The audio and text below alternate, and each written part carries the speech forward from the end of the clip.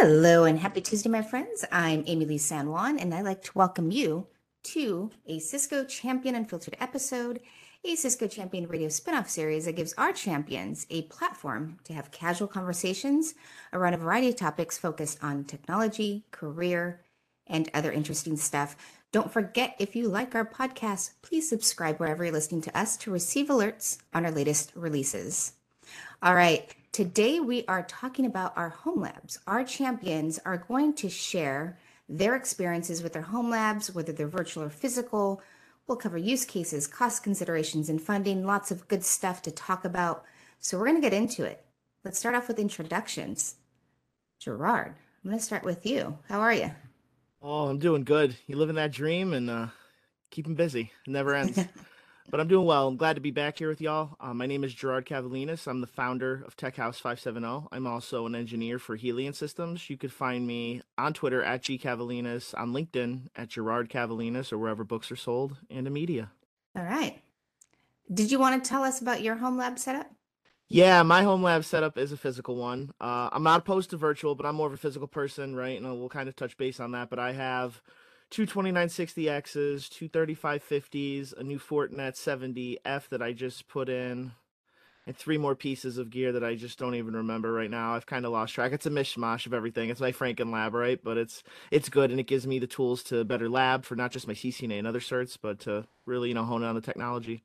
Can we call it, what is your home love language? Is it physical or virtual? Mine is always going to be physical. Okay. Always. Always physical. I need All to touch right. the hardware. Jonathan, kicking it over to you. How are you? Oh, I'm good, thank you. Thanks, Emily, for having me. My name's Jonathan Mahadi. I work in the mining industry as a principal engineer. I'm on Twitter. I think my handle is Jonathan.Mahadi. I'm also on LinkedIn. You'll find me somewhere along there. Yeah, my lab is kind of hit and miss, right? I'm a big person for doing virtualization where I can. I find that's quite cost saving. But the other side of it then is, like Gerard, I'm kind of like, I want to touch gear sometimes because I need to see it in action. For specific reasons to check heat, cooling, and power consumption, that kind of thing. So yeah, bit of both, but mostly virtual. All right, Peter, welcome. Glad to Thank have you on you. an episode. It's been a while. Yeah, it is, and I'm doing better, fortunately, so I'm back. Thanks for having me. My name is Peter Nefkens. I'm a strategic consultant, and I've got my own company. You can find me on nefkens.net and via Twitter on PJNF, and on Mastodon via pjnf at knock.social. And my home lab is actually all of the above. I've got a physical home lab, which is production, where I test all kind of new technology. I'm using a physical lab for testing out things for my customer, and I'm using virtual labs to set up new designs. And now and then I'm even using external hosted labs to develop against, like the DevNet sandboxes or dcloud to learn. All right, that's a lot. Okay, Stephen, welcome. Who are you? Thank you. What do you do? Hi, Emily. My name's Stephen Painter. I'm a network engineer. My background is mainly within financial and government sectors. I'm a long-term CCIE. I'm currently working as an automation engineer, focusing on automating at scale using products such as Ansible AAP, GitLab, and Artifactory. You can find me on Twitter at Stephen Painter, on my blog at devnetstudy.com. Currently at home, my lab is completely virtualized. I have gone through the pain in the past of having to buy equipment to do various qualifications over the years. So now I'm completely focused on Cisco CML, and I have a VMware setup which I run for various infrastructure boxes that I stand up. All right, respect. Okay, Zoe, last but not least, who are you? Hey, I'm Zoe Rose. I currently work for Canon EMEA as a very long title, so I'm going to just shorten it to Information Security Team Lead. That's the shortened version.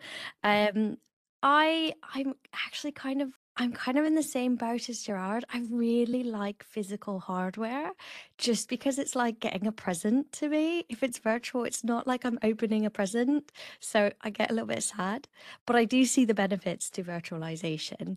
And it is, it's a little bit lighter and takes a little bit less space up. So there's that. But yeah, You can find me at rosesec.com, which has links to my LinkedIn and Twitter, and I think I have other social media as well. But yeah, the reason I wanted to talk about this topic is because right now I do not have a home lab, and so I want to live vicariously through all of these lovely attendees to hear about all of their cool deployments and solutions. I suppose to define a home lab, I don't really have a strict definition, but it's essentially an environment that you can play around with that you don't have to get sign off from your boss because it's your money that you're typically using to spend for building it. Maybe you have to get sign off from your partner. I don't know. But yeah, my experience with labs historically was anything I could get my hands on, so as free as possible. My very first lab was a bunch of Cisco routers and switches that was donated with the license, so it was very easy. Up to, having some servers, well, nothing fancy. It was like old laptops that I had running, so it wasn't like a crazy environment, but it was things that I wanted to teach myself. So, for example, I wanted to learn how to deploy Splunk, so I built a home lab to like train myself. And so I'd really be interested to chatting with all of the other delegates, I guess. I don't know, attendees. I'd be interested in hearing everybody else's use cases to talk about why is a lab valuable and considerations as to why we would choose a virtual lab versus a physical lab, or why you choose a physical lab versus a virtual lab. And then potentially considerations that people can think about as to why they would want to pursue that and how it could benefit them. So I suppose to start with, I'd be interested in talking about everybody's experience or different use cases where they would choose a virtual lab or a physical lab. I already kind of mentioned mine was always virtual, bit of physical with a bit of virtual in there, but I'm curious, does anybody have a very strong opinion as to which one's better? Well, I'll kick it off. I mean, here's I'll keep it as short as I can, right? So I have kids. Everybody, in this community and all over usually know for those who don't know, I have children. So in an ideal situation, if it was up to my wife, everything would be virtual and she'd be like, I don't ever have to see any of your stuff ever. That's okay, I understand that. But for me, the short of it is this goes back to my initial roots getting into IT for the last, 15 years or so in my career, right? I started in help desk, worked my way up. I was a computer technician, right? I was a PC technician, so your job, I'm part of that old school era, the original, like you have to know how to do basic hardware troubleshooting, right? Like you know how to have to, check to see if it's this or do a solid boot or swap memory and all that good stuff. So that and my tinkering ability, if you want, kind of led over as I found my love and passion for networking. That bled over to that, and that's when I started disassembling network switches. And I was like, you know what, it's just something that stuck with me. And then, obviously I've tested and tried different solutions like CML, some of the sandboxes, like packet tracer, things like that. And I just find like to, Steven and Zoe, your point, like I need to physically touch it, right? Like I need to see that layer 2, layer 3 interaction. I need to know how the forwarding engine, the controllers, everything works in this that makes it tick and run. It was no different too. I actually got rid of gear because to be fair, it was getting a little like I had 3 PowerEdge R630 servers and I was just spinning up VMs on them. And my wife's like, this is ridiculous. This has to go, And I was like, all right. But then I went and bought a massive enclosure because my 1-year-old in my office, thankfully it wasn't too bad. She was pulling my smaller switch because I had it mounted, but I had those terrible casters. They were horrible. But yeah, I've always felt the need that I have to physically touch the hardware, right? From a troubleshooting perspective, obviously I'm currently getting ready to sit for my CCNA, my CCNP afterwards. And then yeah, I've added a different pieces of hardware such as Fortinet. I've really the last 2-3 years or so I've dived into their solutions, phenomenal products. I know, but it's a mishmash of everything because as there's a new piece of technology and there's something hardware component related, I need to be exposed to it, right? Like when you were saying I don't like virtual, my channel rep, he's like, hey, you finished your certs. I have a virtual instance for your lab of the FortiGate or the Fortinet firewall, and I was like, ah. But then he came back. I was like, I'll wait till the box is coming. And literally 2 days, he's like, hey, by the way, I got firewalls. I was like, yes, like I'll hold out because for me, I need to lab the concept, fully understand it. And there's just things, in my opinion, and everybody I respect, their opinion, you just can't mimic in a virtual environment, right? Like you can't mimic power outages, you can't mimic, bouncing a port, you can't mimic, kind of just setting those tones and really trying to dive into it. So that's just always been my take on it. Yeah, and you're right on a couple of things. One of the big benefits of physical is the hardware engine.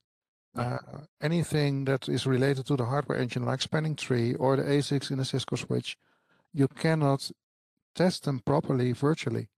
If you set up a little bit of a bigger virtual lab with switches and you're going to test spanning tree behavior, it's going all over the place, not even BFD. So if you want to learn those technologies, you need to have those physical switches. And for me, it's the same. For the new technology, I want to learn about it. I want to use it before I actually can consult it to my customers and say, hey, this product is really stable or this software release is stable. So I'm testing it out in my home. Yeah. And if I could piggyback real quick to Steven's point initially, and he said automation, like my ears, like just I love automation, right? The last 2 years, even a little pre-COVID, like I've just fell in love with automation and the ability, and now being able to really sit down, run Ansible playbooks against my switches. How can I automate that? Then take those tools into my job or consulting or whatever I do, and how to start building things to scale. It's just adding more tools to the arsenal, right? I feel like the more tools you got, the more dangerous you could be. I've just kind of started dabbling in Python. I'd say the last month or so, still trying to get stronger every day, but that's like I said, I need to physically see it. So I'm with you. See, for me, it's always been convenience. So Yeah. I'm old. I did my CCIE in 2002. And at that point in time, there was a very little virtual labs out there. There was a couple off the top of my head, and they weren't stable. They just weren't. And I had a 42U cabinet in my study downstairs, and that had a various amount of kit that I could emulate what I suspected was going to be on the lab. There was frame relay on my lab, so I had a frame relay switch. There was token ring. I had an ISDN simulator. Everything was physically in hardware. Right. Since then, and since CML has been brought out and it's been packaged and there's been really good updates and it's kept up to date and the versions are all, regular updated, it's a lot better. And I just pay the yearly subscription and everything now is in CML. The sandboxes that DevNet provide, I mean, I did my entire DevNet professional by using them sandboxes, and there's some kit in there that I could never emulate. And if I did need to emulate it physically, it would cost me a lot of money to get that. But I'm also in a lucky position where at work we have a lab, and within that lab is a lot of Nexus, which you need a high-powered processor within CML to run that. So I've got Nexus on hand at work, which I can mess about with, which mimics our partial environment. But for me, back to the start, it's always been convenience. What's the most efficient for my needs, and what's the least amount of outlay? I don't mind spending money if I can get a benefit out of it. But yeah, when you're saying you physically need that kit in your hands, I've got one 2500 and I've got one 30, I think it's a 3900 switch in the loft, which I use to take in when I do STEM days at school. I take them in, I tell the kids this is what the internet's made up of, and generally do a little bit of subnetting, the first 4 octets, and the kids are fascinated. But that's the only reason I keep them is just for that, just for no other reason. I was just going to mention that I think, to be clear, my argument for why I like the physical hardware is not convenient or related to anything logical. It's if I don't physically see something, I forget it exists. Yeah, I don't have that. Do you have issues with wireless then, Zoe? I was just going to touch on that as well. Like, so I did my CCI in wireless, right? And even now to this day, like, it's very important that you know how that wireless piece works, right? So and you just can't virtualize that, right? Well, to a point, right? So I think everyone's making good points, and going back to what Stephen said, it's like, what's my return on the investment that I'm putting into it, right? So if you're doing your CCIE, or you're doing one of those major exams, you do need to have a combination of physical hardware. But really, there's such a sunk cost in a lot of this, and although you can sell it and pass it on, you probably want to virtualize where you can as well, because you're going to need to like spend hours building and then blowing it up and then rebuilding it, and having that kind of setup starts getting expensive, but on the flip side, if you're doing work and stuff, it's if you're using, if your company's kind of like relying heavily on network infrastructure due to not just business continuity, but like critical services and whatnot, you kind of do need to have a digital twin, right? A digital twin is really important because you're going to need to test production production features that you want to put in without impacting critical business functions, right? It could be safety systems, it could be just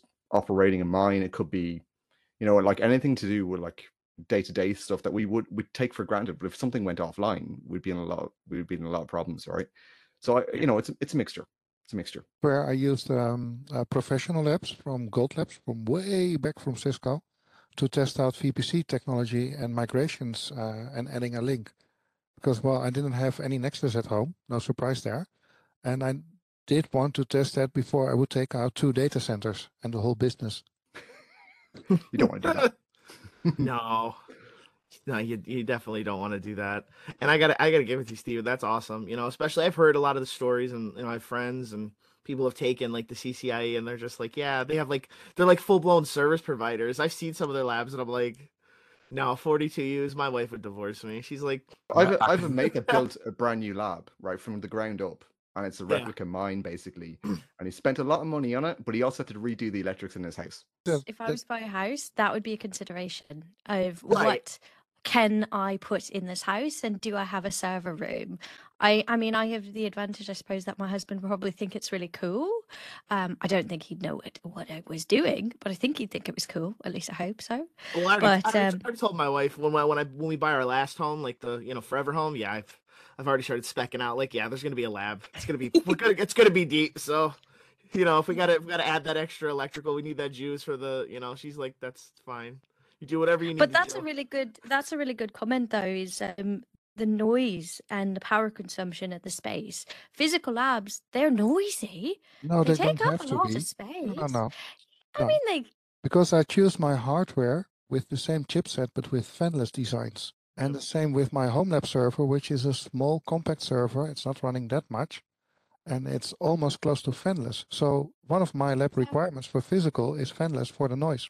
Yeah, what I did too with my sys racks, there's 2 I think 24 or 28 millimeter big fans that sit on the top of the case, so they help with the cooling and better airflow and circulation. But what I did was I put 2 I don't remember the brand, I apologize, but a lot of people use it for like podcasting, so I bought it. It's like that soundproof, and I put it on the inside, so that also kind of dims down a lot of the sound.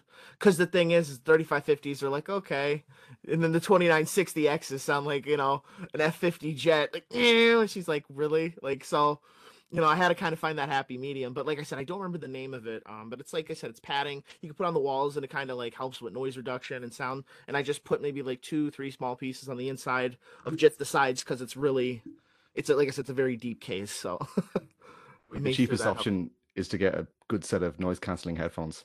You'd be true. amazed how good it is. Honestly, it works really well. It's one of my things that I use in the data center.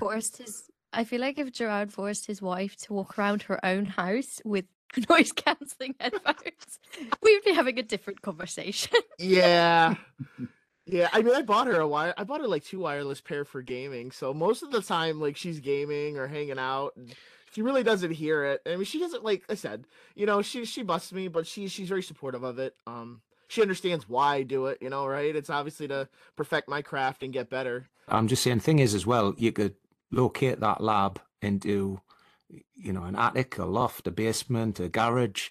But typically, because it's a lab, you want to break it and you want to mess with it. And I can remember, I'm sure Jonathan's the same. I can remember on the run up to my CCIE, I was reconfiguring a lab every day. I'd configure something in the morning, then I'd completely repatch it, and I'd do a completely different lab in the afternoon. And that was the ritual day in, day out. So it had to be on hand all the time. But I know exactly where you're coming from. It was unfeasibly noisy, and it was a beautiful summer. The summer that I was studying up to take the lab, and it was like a blast furnace in my downstairs study.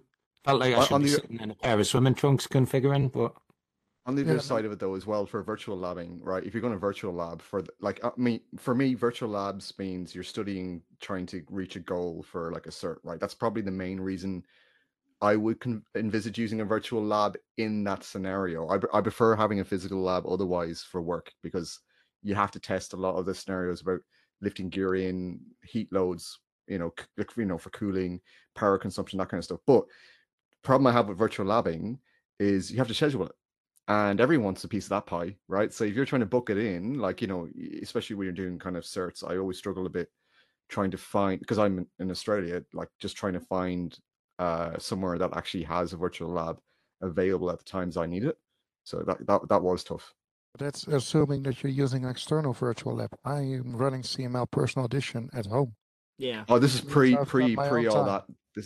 This is when I was doing my IE. Like, it would have been pre all the CLL stuff. So Yeah, yeah. that's why I said I misused the gold labs where you would train on VSS or VPC, and I would just take that lab, destroy it, rebuild a different configuration that mimics my customer's network, and then try to prepare my changes. And that's funny that you said that, Jonathan, because I think it was like 2.5 years ago or so. And this was again pre, having your own personal CML. I think it was just a DevNet sandbox. It's gotten way better now, but I was like, hey, let me schedule some time, and they're like, you're not a cool kid. We'll see you in a week, and I'm like, But it's what, again, I know it was new, and everybody wanted to get their hands on it, so that's what it is. It's trying to fight for your seat at the table at the time, but it's obviously branched out and there's a lot more times to schedule and book. But that's an instance where, again, see, see, if I was focusing on a DevNet cert, I'd want to utilize and leverage a little bit more sandboxes, right? Because again, there's so much I could do with my gear, and then I would, okay, let me sprinkle a little bit of that piece on. But I'm still, again, I'm gonna love Yeah, my gear. true, and especially those DevNets were fully booked around Cisco Live dates. They Yeah. were So completely away. what is the limitation? So I'm not a CML expert here. So, can someone talk about that? Like, are there like technology limitations within the CML beyond physical, having touching, being able to see the gear? So Cisco provide a bunch of images on there. There's various licenses. I've got the 20 license personal edition, which allows me to stand 20 devices up at once. There is an enterprise one which extends that somewhat. I don't know exactly off the top of my head. It might be something like 100 devices. I'm just guessing. But pretty much now within CML, if you've got the image, you can load pretty much anything you want in there. I had an F5 image and I had a personal license for an F5, and I stood an F5 up in CML. So it's pretty That's pretty flexible. cool. I don't know how backward compatible it is. I mean, I wouldn't want to be standing 2500s up in CML. It's legacy technology. It's not on any core exams or anything like that. So I don't know, but there's definitely there's some virtual routers on there which you can stand up the same as what you would stand up in the cloud. There's Nexus on there. There's a couple of other things. I'd have to Switches, take a look. ASA firewalls. Yeah. You can build almost any CCNA lab, well, perhaps not wireless, but anything else you can use on CML. I'm on the same personal edition version, and I'm actually using it for one of the books that I'm writing, and I'm using a lab there, and it will also be published. So you can download that YAML file for another lab environment, so you can actually code against it. So I'm actually integrating a virtual lab into the book. That is really awesome. And I'll have to it's check that out. you can totally automate against it as well. So, you can run anything you want against it. You can stand it up with an Ansible. You can trigger your labs to start via Ansible or Python or whatever, or PyATS. PyATS is integrated into it. There's all sorts that you can run. World's your oyster. Well, we talked a lot about building a lab to learn, or building a lab for a certification, or your book, obviously. But I'm curious, what is there any other use cases people can think of as to why you would have a lab? I mean, I'm a bad example because I use it to learn, or when I'm really bored, it makes me feel cool playing with things that I don't get to do at my day job anymore. But any other thoughts?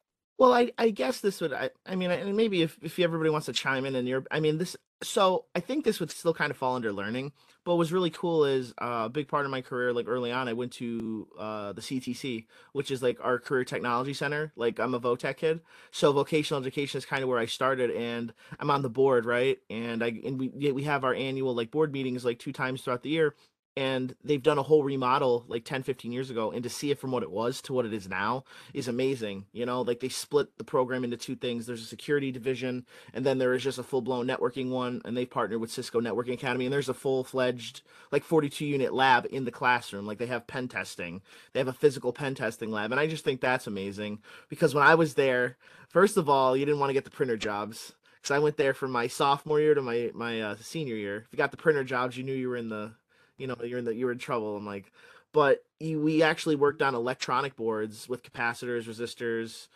making fans, lights, things spin, like before we actually touched a machine because we had to learn, like, and we just didn't have a lab, like, and there was so much. And that was, I graduated in 2007. So I think it's always cool, at least, and I don't know what schools a lot more, like the Cisco Networking Academy and how big they're getting, at least in my area, because I think that's great, right? Like kids are getting physical hands-on experience at like 17, 18, 19 years old right out of the gate. I didn't have that. I didn't touch my first Switch till I was about, 21. So I just think it's great, It was kind of on my own recognizance. Yeah, no, I agree. Getting it into schools and younger people, I think that's a really good idea because it kind of demystifies a lot of things that we just take for granted now that we're further in our career. Like I Yeah. remember when I started, I didn't know what the internet was. I mean, I literally in college, and this is after being an IT manager. Okay, I should clarify. I was working in industry. Then I went to college and they asked me to draw the internet. And I will be honest, it included pictures of unicorns and magic. Because I got to a certain Very point and good. I was like, I don't know That's what's awesome. next. I want to I find literally didn't know. Dude, you should find that diagram and just like we should frame that because I think that's amazing. I don't know if I Sprinkle can. some magic where the I don't know if my packets. confidence could handle that. But I'll But be honest, yes, there was unicorns and magic. Yeah. Oh, the that's the other amazing. side of it is like for like I think I touched on it earlier. Like it's really important that I think companies need to understand that to keep a service maintained, like you need maintenance windows and you need to be able to test out, features that you may be introducing, right? Because technology is evolving rapidly, right? So Yeah. the kind of adaptation of it, like a digital twin, and that might be virtualized, Peter, but it's and still be physical, right? It's kind of like a mixture thing. But having like your own sandbox that's a replica of your environment, I find is extremely useful. I agree I for think work, but I also find, and that's one of the jobs that I'm doing, there we have a full setup of a building replication with modern equipment, with everything the same. And we're also building that for the data center. And I think that's the responsibility of the work to have a work lab where you can do all those kind of things. It's actually good Mhm. IT management, I would say. Mm-hmm. But for a home lab, I would also say not only learning, but yeah, it's also learning. It's trying out new tech. It is also learning, of course, but it's not learning for a cert. It's more like, hey, look, this is a new cool technology or a new feature or something new for my home, and I just want to try it out. For all the Yep. companies listening, what we're saying is budget that in. That Yes, is for don't use major old projects. hardware and obsolete software versions because then you cannot do any proper root cause analysis of your major incidents. You cannot prepare for proper migrations. You need to have that test environment reflecting the same hardware and software versions as your production environment. Well, you need to do that for everything, like installing patches. You should have a test environment. Installing Figuring any. out what's the most secure deployment. Sure. You can have a test environment and say, if I turn this off, is that going to break everything? No. Okay, then we can do that in production. I'm an You know, advocate for those are that. definite considerations. But from a home lab, I just like playing. Yeah, that's it. See, I think use it's my home lab to circumvent the system. So I look at it from a completely different perspective. So because I'm working in automation, if I want to automate something in the lab at work, there's so many hoops I've got to jump through because we're in a containerized environment. So I've got to consider what Python dependencies I need and what modules I need if I need to import any additional Ansible stuff. So what I normally do is I normally just spin a quick device up at home. I go away and test on my home lab to make sure I've got this Python requirement or this Ansible module, make sure it all works. If it does, then I can take that back into the lab. I can package that up into a container and build a container. Then I can get that pushed up to GitLab. Somebody can merge it for me. And then I can start testing with the hope that I've already tested all of those minute and minuscule things at home, and I know what 95% of them should be, and then there might just be a little bit of tweaks when I get into work. That's primarily what I use my home lab for. Yeah, that's definitely a good approach to it. That's phenomenal because I like thought I of said, another use case. My very first talk ever, I created a very rubbish product. It wasn't a product, it was a script. And I was talking about network configuration management and, you know, how sexy that is. It's important to know what the configuration is of your routers and switches. And so I made a really rubbish script that would pull syslog and post it on our website. And the website was black with green text because it was super elite. And it was vulnerable to SQL injection. It was a bad thing. But I did have to create a little lab for it, and I mixed changes on my router or switch. I can't remember. I think I was using like routers. I don't even think I had a switch in there. I don't remember. Anyway, and so that was a use case. It wasn't really me learning, and it wasn't really. Well, I guess it was building. I mean, I was learning, but I wanted to learn Python. yeah, it's And development. You can code and yeah. develop against your own environment, which is Yeah. allowed to go down without any major impact. Well, Well, and anymore for also me it since wasn't COVID, I secure. work from home. So yeah. Yeah. And yeah, it wasn't secure at all. So it's like I didn't have to worry because I wanted to use it to learn Python. So I guess it was a learning use case still. But I didn't have to worry about all the rubbish security things that I do for my job. yeah. Let's forget Rubbish. security. Yeah, we don't care. I mean, it's my job, yeah. No, we're not gonna do that. But it made me feel it made me feel safe to learn because I wasn't going to break anything and I wasn't going to cause an outage and I wasn't going to embarrass myself. Yeah, I think it's important that, you know, if you're starting out in networking, right, and you're not entirely sure, it's really important to get some equipment. 100%. Like that's a no-brainer. And like, you know, a lot of companies will recycle through, you know, life cycle management and whatnot. There's always equipment available, right? And it could be the worst piece of kit ever, but you know what? Realistically, you're learning the principles of networking. So all of that gear is good gear, right? And it might go off like a rocket. You know, it might heat up your entire room. You know, if you're if you're stuck in your underwear, I think Stephen mentioned it earlier doing your CCIE in the middle of summer, that could be your situation. That was not an image I was expecting in this call, but anyway, yeah. Sorry, but yeah, no, absolutely, it's important to have physical equipment, right? Like, you know, if you're on that journey and you're trying to understand concepts and whatnot, you do need physical gear. It's kind of, but you know, the things have advanced so much, and like even in 5 years, you know, virtualization has come along so much. You can nearly get away with it as well, you know. So who knows where we're going to be at in another 5 years? Yeah, and the advantage also of the old hardware is they don't have any recurring licenses that you need to get. With modern equipment, you need to have all these subscription-based licenses, whereas our old switches, which are still doing Ethernet and are still doing spanning tree and VLANs, you can use them to learn the network without those costly licenses. My first lab was all donated hardware, and they all came with licenses because I think it might have been old school hardware or something, but they donated it to a hackerspace. Oh no, they don't actually. A friend donated to me, and I donated it to hackerspace when I moved country.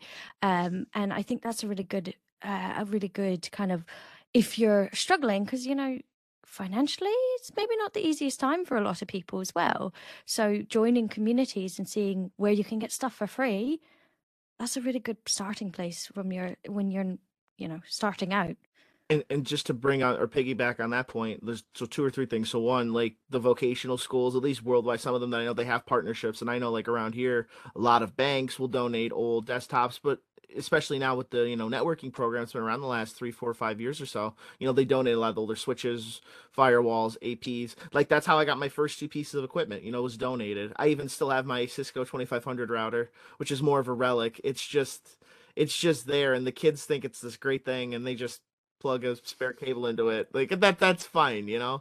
Um, but I just think that's imperative too, is being able, like, what can you donate. Now, if you have a little bit of a budget, depending on how old you are, right? Like, if you're a little bit older teenager working, or a young adult, like eBay, you could always find some great gear for really cheap. If you go to eBay and you put in, Cisco, 3550, you can probably get two or three switches for, I'm gonna guesstimating, I don't want to put a number, but like, like ridiculously cheap. You're not going to spend thousands of dollars on it, and power cords. So, there's definitely something for everybody. There's that happy medium and that balance, right? Like, if there's free resources, that's better, because again, you getting your hands on it, getting your hands dirty and really diving into it. And that's the best part, is tinkering, experimenting, exploring. That's how, we become better engineers.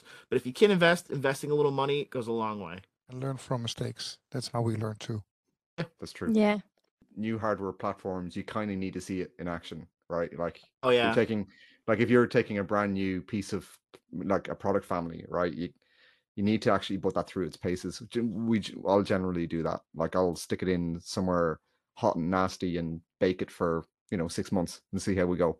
yeah. I'm still trying to, fingers crossed, that a Catalyst 9200 just falls off of a truck somewhere and happens to be coming down my street. But so far that hasn't happened. So, just saying. I'll keep my eyes out. I do. I'm out the window. Mary Claire's next to me. I'm like, "Do you see any switches?" She's like, "No." Okay. At least now with a new kit, at least it's, the majority of it is just Ethernet cable now. I mean, back in the glory days, you'd spend a small fortune on cables just to wire your lab up, whether that was DTE, DCE cables or transceivers, Ethernet, all sorts back in the day. I think your investment into even cabling just to get you up and running back in the day was really cost prohibitive at the time. Yeah. No, that's fair. If you were looking at your experience with virtual versus physical, which one would you say is more expensive? For the money that I've spent, it was 100% physical. Sorry, I did get some kit donated from the place that I was working at the time, but I went out and bought token ring switches, and they were all second hand. But at the time, you were looking at £900 for a token ring switch. I had to buy a frame relay switch, Cisco 2521, I think it was at the time, or 2522. There was a terminal server so that I could physically plug my PC in and remote telnet everything. A lot of money. And now I just pay $199 a year. Cisco CML, job done. Bish bash bosh, stamp on the tin. And if I need anything else, if I need to just do some read-only stuff, I'll just use one of the always-on sandboxes. There's never a reservation issue because they're always on and nobody can change anything. It's read-only. If I need to do anything where I want to write stuff or change something, amend something, and I haven't got that in CML, I'll just book a sandbox. Just book one of them. I think the physical lab, they're growing every week. There's always something new getting added or more expansion, and I think what Cisco is doing that way is fantastic because they're taking no money for it. I think the physical lab, like, you're looking at about a 30% hit, right? Even if you resell the gear, it's still like a significant hit. So totally agree with you, Stephen. Like, the virtualization, if it's comprehensive enough for the field that you're wanting to work in, then absolutely that it is a no-brainer. And even if you don't have the budget for a home Intel NUC or Pro or something like that to run your CML on, you can run a competitor like EVE-NG, and you can use a cloud platform and only pay for the time it's being enabled for you. That's the other good point, isn't it, Peter? That your outlay to run CML is, you've either got to be clever about how you deal with it, or you're probably talking £1,000 to get a machine that's got a Xeon in with adequate memory to run the bigger images within CML. Yeah, and I'm not running on a Xeon server processor because I'm also looking at power budget. So I'm running on an Intel Core i7, I think, with enough CPU for the things I need to do on CML. And the CML is running as a VM under my vSphere free license. So I'm also being able to use vSphere and test other stuff too.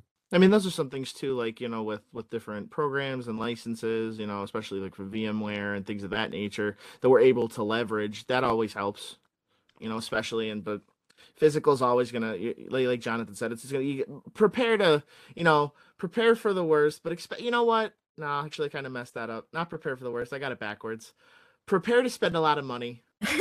Go into it thinking like, hey, go into it thinking, hey, you're gonna spend a lot, but then it's nice when I say a lot, like I'm let's say 300 to 500, because I've seen labs like full pre-designed labs, cables and everything that go for $1,000 to 1,300, and that's maybe after taxes you're still looking at like maybe 1,376, but that's a pre-built lab, rack and all. So it's kind of like you got to weigh your options out. No, that's a fair point. Well, we're kind of running out of time, so to Oh finish off, no. I know it's a really interesting topic, but to finish off, I think thoughts. If you have any thoughts that you want to close off on, regarding either home labs or virtual versus physical or considerations, blah blah. If we just go around and say our final thoughts. First on my screen is actually Jonathan, so I'll start with him. Ooh, lucky Jonathan. Okay, so like just summary. If you're starting out and you're doing networking from the first time, absolutely physical. If you're just doing day-to-day stuff and you want to test out features, I think virtualization is the way to go. But I also think if you're doing like more work-focused production stuff, you need to invest. You need to get the business to invest in a digital twin environment. I think that's like a no-brainer as well. So that's my summarization. Peter? I'm with Jonathan on the work labs, because that's critical that the company supplies that. Even if you want to do it at home, they should provide enough hardware and licenses so you can do your development jobs from home. For home labs, for personal learning, for me, it's also practicing what you preach, which I'm a firm believer in, which means I'm testing real life too. And not only on a lab to see how the technology works. No, I want to apply the technology at home so I can actually learn from that and learn from the mistakes that somebody else made or I made. And for me, that's a great learn experience. Gerard, your next one on the list. I'm gonna go with them, just keep the theme going. Especially looking back on it, when I started really getting into networking. I mean, IT as a whole, but networking, it was always making sure I had those opportunities to touch gear when I can, be it at a lab or, at Votech, and now in my own lab. So, or in my, in my own home, and taking those concepts. So if you can invest in yourself, because it's always going to go back, whether it's, an entry level certification, professional level, experiences grow, right? You're going to take that for the next 10, 15, 20 years, and you're going to look back on it, and it's going to be worth the investment. And I'm always a big believer too, if you get, you give, so donate that stuff. Don't hold on to it. I mean, I know my wife's going to listen to this one. She does listen. She listens when I put it on, but she'll listen to this one. There is going to be a day where I'm going to donate my gear to somebody, who else is going to need it when that time comes. But it ain't that time yet, so. When that switch comes down the down the road And for then, you. and maybe the Catalyst 9200s will go down in price, and then I'll just start it all over again. So. Mrs. Cavalinas, it's not that time yet. Let's just be clear. It ain't Have that your dining time. room back. Stephen, your turn. I agree with what's been said. I mean, the three major points are: if you're trying to lab something up at work and there isn't a lab at work, you need to be asking your boss why. Second, if you are just starting out, as the guy said, CCNA, working up to your CCNP, you're probably better off jumping on eBay and seeing if you can pick up 3 layer 3 switches. You can probably do most stuff that you need to do for them tests on them devices. And if you're further down the route, you don't need to have that kit in front of you. You don't need to have touchy-feely, or you're going down the DevNet route. There's adequate stuff free within Cisco CML online, within the sandboxes. And if you want a personal edition, you can run all that at home. You can build multiple labs and you can just spin them up when and you need each or every scenario that you've built. That would be my 3 takeaways from today's discussion. Yeah, I think my takeaways are obviously in line with everybody. I like the physical, so I think it's fun, but I also am kind of lazy. So there is the consideration that when you do virtualize, maybe you're not responsible for maintaining the patches, or it depends on what you're virtualizing. So I suspect on one side, if I can be lazy, I am. So I'm a mix, I suppose. I like opening the presents. I like seeing it. I like the physical. but I am lazy, so You are not lazy, consider Zoe. what Let's clarify that. I You're kind of am. busy. I You have kind a of small am. child. You have a lot of things going on. Yeah, That's always something fair. going on. But I think figuring out what you're trying to achieve. You know, what are you using your lab for? What's the goal? And what's going to be most beneficial to you? Yes, cost, yes, space, but also if you're spending all your time maintaining the environment and don't actually get to play with it, then you've got an issue, right? So figure out what it is you want to spend your time doing. All right. Nicely done. I know I learned a thing or two. To our listeners, if you want to learn more, check out the links provided below. And of course, one last reminder, don't forget to subscribe or follow Cisco Champion Radio so you receive alerts when we release an episode. I hope you all enjoyed today's discussion. See you next time.